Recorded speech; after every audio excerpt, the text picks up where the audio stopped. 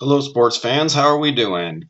Welcome to Just Sports. I'm your host, John Cawthon, and today we're going to be talking about some NBA topics.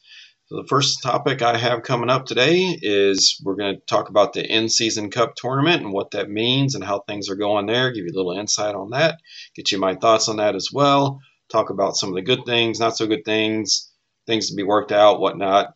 And then we're going to talk a little bit about NBA expansion, how that's going, if it's going, what might happen there, and all about that. And then finally, we're going to finish up with some NBA team talk in the Southwest Division. Again, the podcast being focused on small and medium markets. So we won't be talking about the Dallas Mavericks here. We won't be talking about the Houston Rockets, just to basically say that they're in that division. But we'll get back to that, and we'll be talking about the Grizzlies there, talking about the Spurs and the Pelicans, all those small, medium market teams there. So, first things first, we go back to the in-season cup tournament in the NBA, and really curious to see if I can get any opinions on this with you guys and what you may think. To me, it was very interesting when they introduced it. First, I was kind of like, oh, great, we're going to turn the NBA into soccer. And I wasn't real sure how that would go, if I would really like that at all or whatnot. But I got to say, like, it has definitely been really good for players and coaches. And I'll tell you why, because there's tiers to this as to what they can win and what they can do. So basically, the winners will receive, and by winners, I mean like the players and coaches will receive $500,000, and the runners up would receive $200,000. And this is per player. And then like the semifinal, 100,000, the quarterfinal teams and players, 50,000. And so there is a money incentive to this, which, I think for this point, a lot of players, that's what you need to incentivize them with, of course, is with the money, right?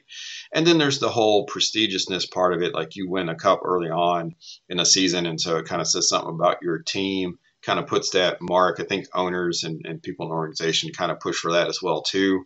That kind of prestigious things. And it is a little bit for the fans, but we'll get back to that part of it with the fans here in just a minute. But I think that's why the players and the coaches are liking it, because they're pushing for some monetary value here, and it's not just grinding out through a long NBA season with sort of nothing to show for it in those first 20 to 30 games, whatever. So we've seen a lot of teams be pushing hard for it and whatnot, and there's some teams that just aren't going to be as competitive, didn't have much of a shot into it anyway. But this is overall, I think, a good thing. Now, there are some potential issues, some potential problems. So, looking at the point differential problem, which I know some of the major networks had kind of brought up and had talked about. So, that's something that they're going to have to look at and how that's going to affect things going forward. And do we really want teams running up scores and things like that? So, it kind of teeters back to the whole fair playness of the game and making things watchable and competitive balance and all that stuff. So I think they're going to have to look at the point differential thing, maybe think about capping, once you say blow a team out by 15 points or 20 points or something like that, that it's, it's not going to matter over that cap. So they are going to have to look into that. I think also too, they may need to look at bottom teams, that 50,000 mark or something. I wonder if some of the more teams that are in it toward the bottom may not play as hard. So we'll see how that goes. It's 1 year, so it's a little bit too early to say. But so far, indications are it's pretty good. And I kind of wonder too, the other issue, and I would think the NBA would do this, is they do need to think about the future of it as contracts go up, as CBAs, the collective bargaining agreement between that and the union. Will the prize money go up as well? And then at what point, again, this is probably for far in the future, but would it become too expensive for that tournament, or will it be a stagnant thing no matter what? So that's something they'll have to kind of figure out as well as they go forward with this, is how big does this prize money get over time, or does it? And as they negotiate new TV deals in the future, will there be some sort of caveat with that as well too? Like, does the team get more percentage if they're essentially on TV more for the tournament? So that's other things too that I can see kind of maybe changing with this a little bit as well. Um, And so, but all in all, this is something that Adam Silver was trying to push on the NBA, and they finally got around to doing it. And I was kind of a skeptic of it at first, and I got to say, I think it's worked out pretty well. I think they've done a really good job with it. Um, it's making people pay more attention to the NBA, and I think the best part of it for fans right now, although I think there needs to be something for the fans and the team, maybe. Whoever wins it could secure secure a spot in the playoffs or secure something, home field, something. Um, but I think the biggest thing for the fans right now is it makes the NBA watchable. You don't have a ton of guys sitting out. You have more guys playing harder. So that's a really good thing. That gets us back. I'm a little older here, so it's, for me, it's like it gets us back to what I remember the NBA used to be. We used to have a lot more players just playing really, really hard, especially some of the older players. And so that's really good to see. And, that's going to be really good for the NBA because of our next topic here, which is, the NBA is talking about possible expansion. Um, and with that, the very first thing they have to do, and Adam Silver has said this, is they got to get the TV rights deal has to be done in essentially 2024, beginning of 2025. And once that's done, it sounds like they're going to seriously consider NBA expansion, which is pretty neat when you think about it. And there's obviously a big opportunity there. I think that the game has continuously been growing. It's been growing internationally now for a long time, and it's still really strong in the USA as well too. So I think that's something that we're gonna see coming, even if it's not necessarily 2025 or 2026. But so when will it happen? Right, is kind of what we're talking about now. And like I said, TV rights still has to get done. And Adam Silver said that once it gets done, they can actually really start to focus in on that. They can start probably having conversations with some of these potential ownership groups that have formed or are in the process of forming. And then, based on where those ownership groups kind of are, um, will dictate a little bit of some of the cities. Now, I think it's pretty obvious, like any NBA fan will tell you the most obvious one is Seattle. You have to, if you're the NBA, you have to absolutely have to put a team back in Seattle. I don't see how as the NBA, you can't just go expand in Vegas. You can't just go expand into Vancouver, and wherever else, and not at this juncture bring a team back to Seattle, especially because, when we talk WNBA, which NBA helps kind of fund that league, which that'll be a topic for another day. You can't have an arena that's NBA ready, Seattle Kraken team that plays in that arena, um, and not kind of be set to have something go down there. Now, granted, there's an ownership group that would have to step up to the plate, but from my understanding, and I haven't researched this really well, but from my understanding, there is an ownership group that is pretty much ready to make this thing happen. And I can't remember who all's involved in it. I haven't seen anything on it just lately, but there is one. I know that, and they're pretty much ready to use that arena for that purpose, and that's why that arena was kind of rebuilt or repurposed or whatever, so that this can happen. Now, the other thing is Las Vegas. The other city is Las Vegas, which I think will most definitely happen. We've already got the other professional sports, NFL, hockey, those other ones, and I believe soccer's down there too. We already got all those groups down there, and the NBA's already been using it for summer league for years in Las Vegas, so it's kind of a natural thing that's going to happen as well. I can't imagine that they're not going to take advantage of that. Um, you've even got LeBron James even already talking about Las Vegas and all that as well too. So that's going to happen. And the interesting thing about that is that they do the two teams there. It's also going to create a realignment for the NBA, and I'd imagine the first team that's going to end up in the Eastern Conference, who this is the team we'll be talking about here in just a little bit, is the Memphis Grizzlies. It could force a team like the Thunder or maybe even so like the Thunder or the Timberwolves would possibly end up in the East. You could even do Houston potentially. So somewhere around one of those teams will end up in the East, or two of those teams will end up having the East, because you'd have to put the Seattle and Las Vegas teams in the West. So that'll be pretty interesting once all that happens. I'm sure it will happen. So that is a big deal that's coming on in the NBA. Some other cities that they could look at is like I said, Vancouver, Montreal, and Mexico City. Those are teams that Adam Silver has also talked about as potential expansion. But I think that when he talks about that, I believe that is more down the road. I think it makes too much sense to kind of take care of the NBA right now, and that is giving Seattle back a team, putting a team in Vegas where everybody else has a team, and getting that done. That kind of solidifies your U.S. market.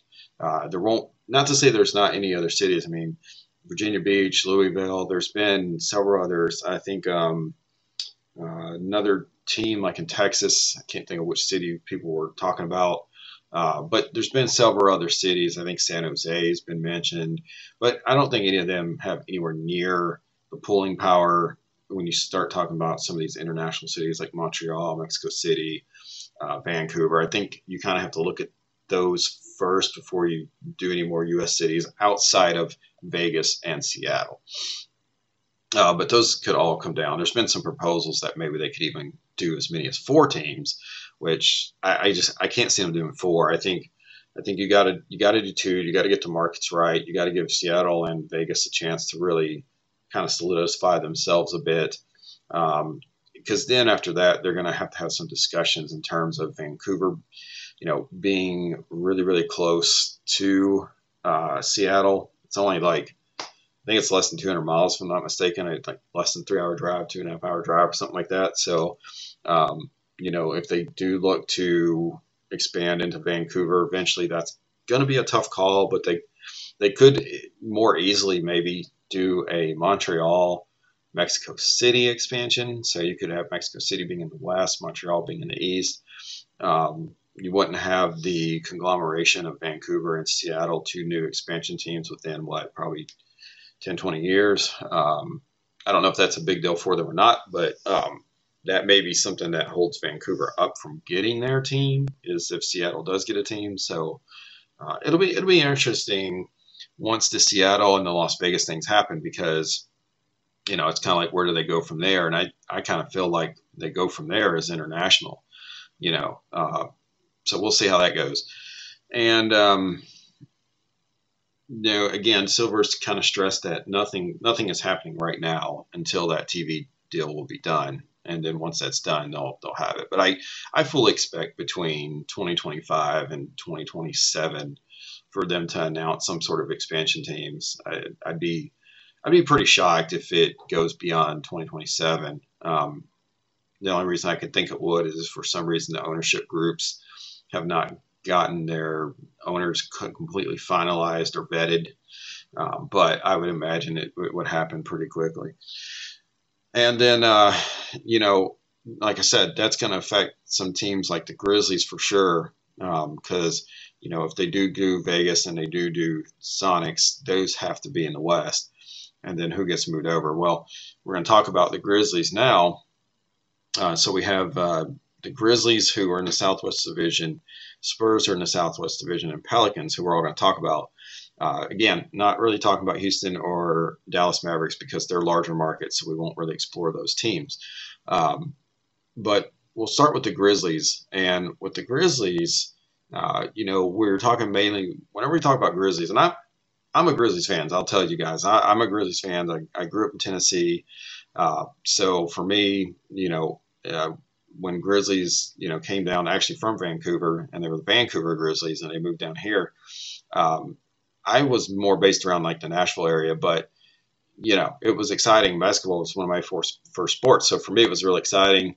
With the grit and grind way back in the day, and so then Morant got drafted, and it's just been really exciting with him. But so the biggest thing with Ja Morant is we're talking about when his 25-game suspension because of his we'll get into that in a minute, but when's he coming back, right? So he's slated to come back December 19th versus the rival Pelicans, who we'll also talk about.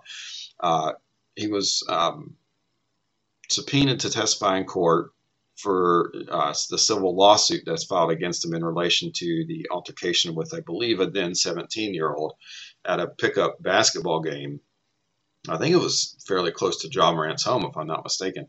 Um, and not too long ago, him and his team of lawyers, whatever, were able to secure the right for him to use the self-defense argument, because that was one of his initial claims, is that he claimed that the kid, the 17-year-old, had basically like tossed or somehow hit him with the ball like under the chin and kind of came after him, and we'll see how all that plays out in court. The kid is, I believe, stating that they basically, him, Morant, and Pack, I think it's Robert Pack, had basically continued to beat him after they had kind of gotten into it. So it's going to be interesting to see what happens on that. They're supposed to have some hearings coming up, I think, between the 11th and 13th of December here. So we'll see what goes on with Morant. I mean, one thing's for certain, he can't be getting into any more trouble anytime soon. He's got to be keeping laying low like he has been, keep his focus on basketball, get all this stuff cleared up one way or another with that, and hopefully he's doing all the right things now and he can come back to the team and just focus on basketball and get rid of all these other antics that he's been doing. Now, again, as somebody who's a bit of a fan of Memphis Grizzlies, it pains me to see such a potential Hall of Fame type player getting on all this trouble and it kind of taken away from some of his court time now, and he's not going to be able to develop into that consistently Hall of Fame guy, and even much less get the Grizzlies where they need to be this season if he's going to be getting in all this trouble and it's going to be causing stuff. So, I kind of wish the NBA had sent him an even stronger message and suspended him even more games, but hopefully this will do in his mind and really put him back into the mindset that he really just has got to focus on basketball and his life around that, and not things outside of it or what people want to influence him to do. But they're on a 2-game winning streak. This is December 2nd that I'm recording this, and they're just on a 2-game winning streak. Desmond Bane's been performing really well. Some other guys like Aldana have stepped up, but they having trouble seemingly generating a lot of offense without him out there. I mean, you get like a 20-point score, a big assist guy. That's a huge detriment to your team when they're not out there. So they've been struggling to find that without him. So I definitely think they'll be better when he comes back. It may not be right away. It may not be within the first game or two necessarily. It may take them a while to get their kind of rhythm and flow a bit going on, but they could definitely still win games with him being out there. I'll be curious to see if they also play him a lot of minutes right off the bat, or if they kind of ease him in the first 2 or 3 games, how they do that. But they're going to need him against the Pelicans for sure. But the big question here is, will they be able to get it together once he's back? Or is that injury to Steven Adams, which was a season-ending injury, is that going to be something that keeps them from achieving where they are? I do think there's a lot of people basically discounting how much Steven Adams brings to the ball club there. It keeps Jackson from having to play the 5 all the time, and Adams can literally focus on the defensive rebounding, take pressure off of Jackson having to wear himself out on that end of the court all the time, and Jackson could be a more offensive threat. So it really changes their dynamic. But I think with Morant back, they can at least get back to scoring more points. We'll see how that goes. But it's something that I think the Grizzlies will overcome. I think they'll get better. I don't necessarily think they'll be like in the top 5 of teams once he gets back. I think that Steven Adams injury is going to limit where they are, but they should be in that 5 to 8 range once they get Morant back. But we'll see. There's starting to be some questions, I think, with Taylor Jenkins too, on how good of a coach he might be if the time's come for the Grizzlies to maybe seek somebody else. But I think we got to go through the season before we can really begin to question Taylor Jenkins. We got to see Morant back in action with that too. Now, the other team that's in that division that's kind of on the low, and I'll talk about them first here, is the Spurs. They got Victor Wembanyama, which dude is just fire. Dude is just killing it in NBA. He's already receiving praise from Hall of Famers like Nikola Jokic, Kevin Durant, and Stephen Curry, and I think a couple more. But I want to focus on what Jokic was saying. And Jokic was talking about how he's 19 years old. He's going to make mistakes, but he's basically already changing the way the game is played a little bit and how people have to not only defend him but be able to perform their offense around him and whatnot. So it's exciting. It's too bad the Spurs are a small market team in a way because they don't get shown enough. But I think the NBA is definitely trying to show the Spurs a little bit when they can. It's just kind of a catch-22 because most games the Spurs are going to lose. Not to say that they have bad players. They have a ton of young players actually, and they have a good young core. Wembanyama, Jeremy Sochan, Keldon Johnson, Devin Vassell, a couple other guys, and they're all like under like I think Nick Collins, their center, is like 26, and I think he's one of the oldest on the roster. So, it's pretty. It takes time. It's pretty hard to make that kind of a team win right off the bat. You don't have the experience. You haven't run into all these different scenarios with even your own group on your own team. But they're going to get there, and they're also trying an experiment with Jeremy Sochan of moving him basically to point guard. We'll see if that works. And if you're going through, you're trying to kind of figure out too, like Wembanyama, is he a center? Is he power forward? Is he small forward?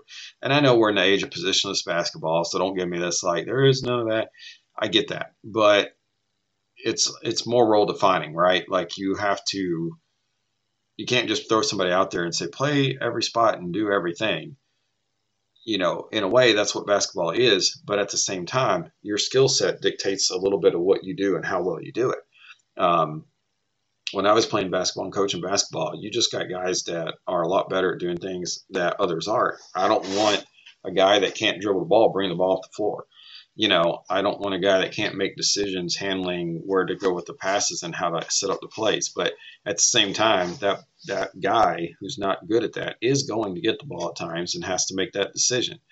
And then other times a guard's going to get dragged down by an aggressive guard down in the paint, and he's got to know how to do things. But at the same time, the rest of the team then has to understand, be aware, know how to look out for guys that are being put into a weakness and being able to pick up that slack and having to help cover, help defense, all that kind of stuff. So the Spurs have just got a long way to build all that up, but they got a lot of good young players. They got a good core going. The only real big question for Popovich and the Spurs is Popovich, how long is he going to coach? I mean, dude's already 70 plus. So, it's kind of one of these things where you just don't know. Is he going to be like Pete Carroll, 74, or whatever it is, and going forever? And who knows? But the Spurs definitely aren't, winning championship this year. They're not probably winning championship next year. So it does make you wonder, how long does this core need to develop, and how long is Popovich going to be around? The one cool thing about the Spurs is I think they're always going to be able to be a hotbed for international players. They're kind of the kings of the international movement in the NBA. It's very fitting that Wembanyama ends up there, but it's just a place where I think they develop good talent, and that's one thing they look for. I think is these kind of international players who really want to grow their game and not some of the stardom that comes with some of the U.S. players. So that's one thing that I've always appreciated about Spurs. And another team, that out of these three teams, the one that currently has the star power right now is the Pelicans. You have, Zion Williamson, Brandon Ingram, Valanciunas, Murphy down there as well too, McCollum. That team has the talent out of the three teams we're talking about. Like has the talent right now on the court, I should say, and probably the overall deepest team of these three. They're the better team out of all these three as well too right now. I actually think they should be better even than what they are. I think they're sitting at like right at maybe the 8th spot or something as of December 2nd. let's see here. I think they're sitting right at, yes, right at seventh, actually. So we'll see how that goes today. We got some games on today, but they're sitting right there at that spot. I feel like they should be in that top six, like just by their talent. So I'm not sure why. I know they've had a few little injuries here and there, but I feel like that shouldn't be the be all end all of it. I feel like they're deeper than than what their injuries have been. I mean, Zion's been healthy. Valanciunas has been mostly healthy. I was looking at the injury report earlier, and a lot of their guys are sitting out just for the rest thing. So, I mean, come on, yeah, like they're not season-ending injury stuff, kind of like what the Grizzlies had with Steven Adams. So I feel like they could be better. I do wonder about their coach. He was a good player in the NBA.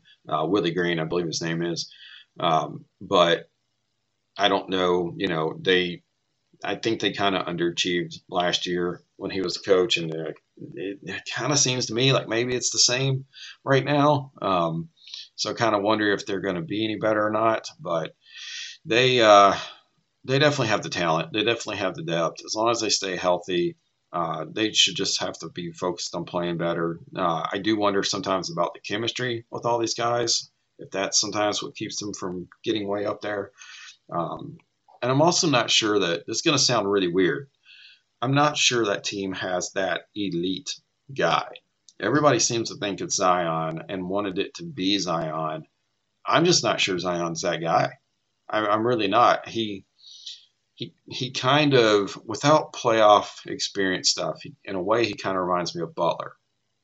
And by that, Jimmy Butler. And by that, I mean that Jimmy Butler's a really good player, really good player.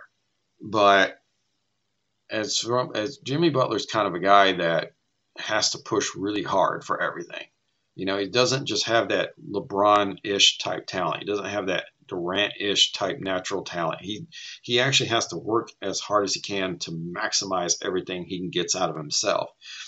I kind of feel like Zion is somewhat that way. Don't pay attention to the dunks. Don't pay attention to the dunks. That's not what I'm talking about with Zion. Of course, you can dunk. Hey, woo, what do you do? Like you can dunk Zion. You're 6'8", whatever, 7, and you've been doing it all your life. Like, no, I want to see the efficiency in his game. Which to his credit, so far he's been really good this year. I think he's finally living up to the potential that he should. But I don't know. I don't know if he just needs to grow through this year and then become that guy. But point is, I don't feel like the Pelicans have. If I were to break down a list of like the top 10 elite guys, I'm not sure he'd be in that list. He might. I'd have to go through it, but I'm not sure. So I'm kind of curious what you all think on that one. Feel free to disagree with me on that for sure. I definitely expect some pushback there, but I could probably argue it. And again, I'm not these whatever games he's played, 16 games, 18, whatever. Don't quote me at those right now. Like I said, this year so far, he has been probably the most efficient he's ever been in his NBA career. But the question is, do you think he's going to sustain that, and can he keep improving from what he actually is to what he could be? That's the thing. I'm not so sure, you know. But I think out of all the teams in that division, I mean, Dallas, Houston, Pelicans, I still feel like the Pelicans should, just by their depth and everything they have on the team, they should really rule that division. I mean, Dallas essentially could be really close in there too. I'm not really buying their depth, but they do have, Irving and Doncic obviously carry a lot of that team. But I don't know. Pelicans just have the all-around depth, the all-around better players. They really should be the leaders in that division.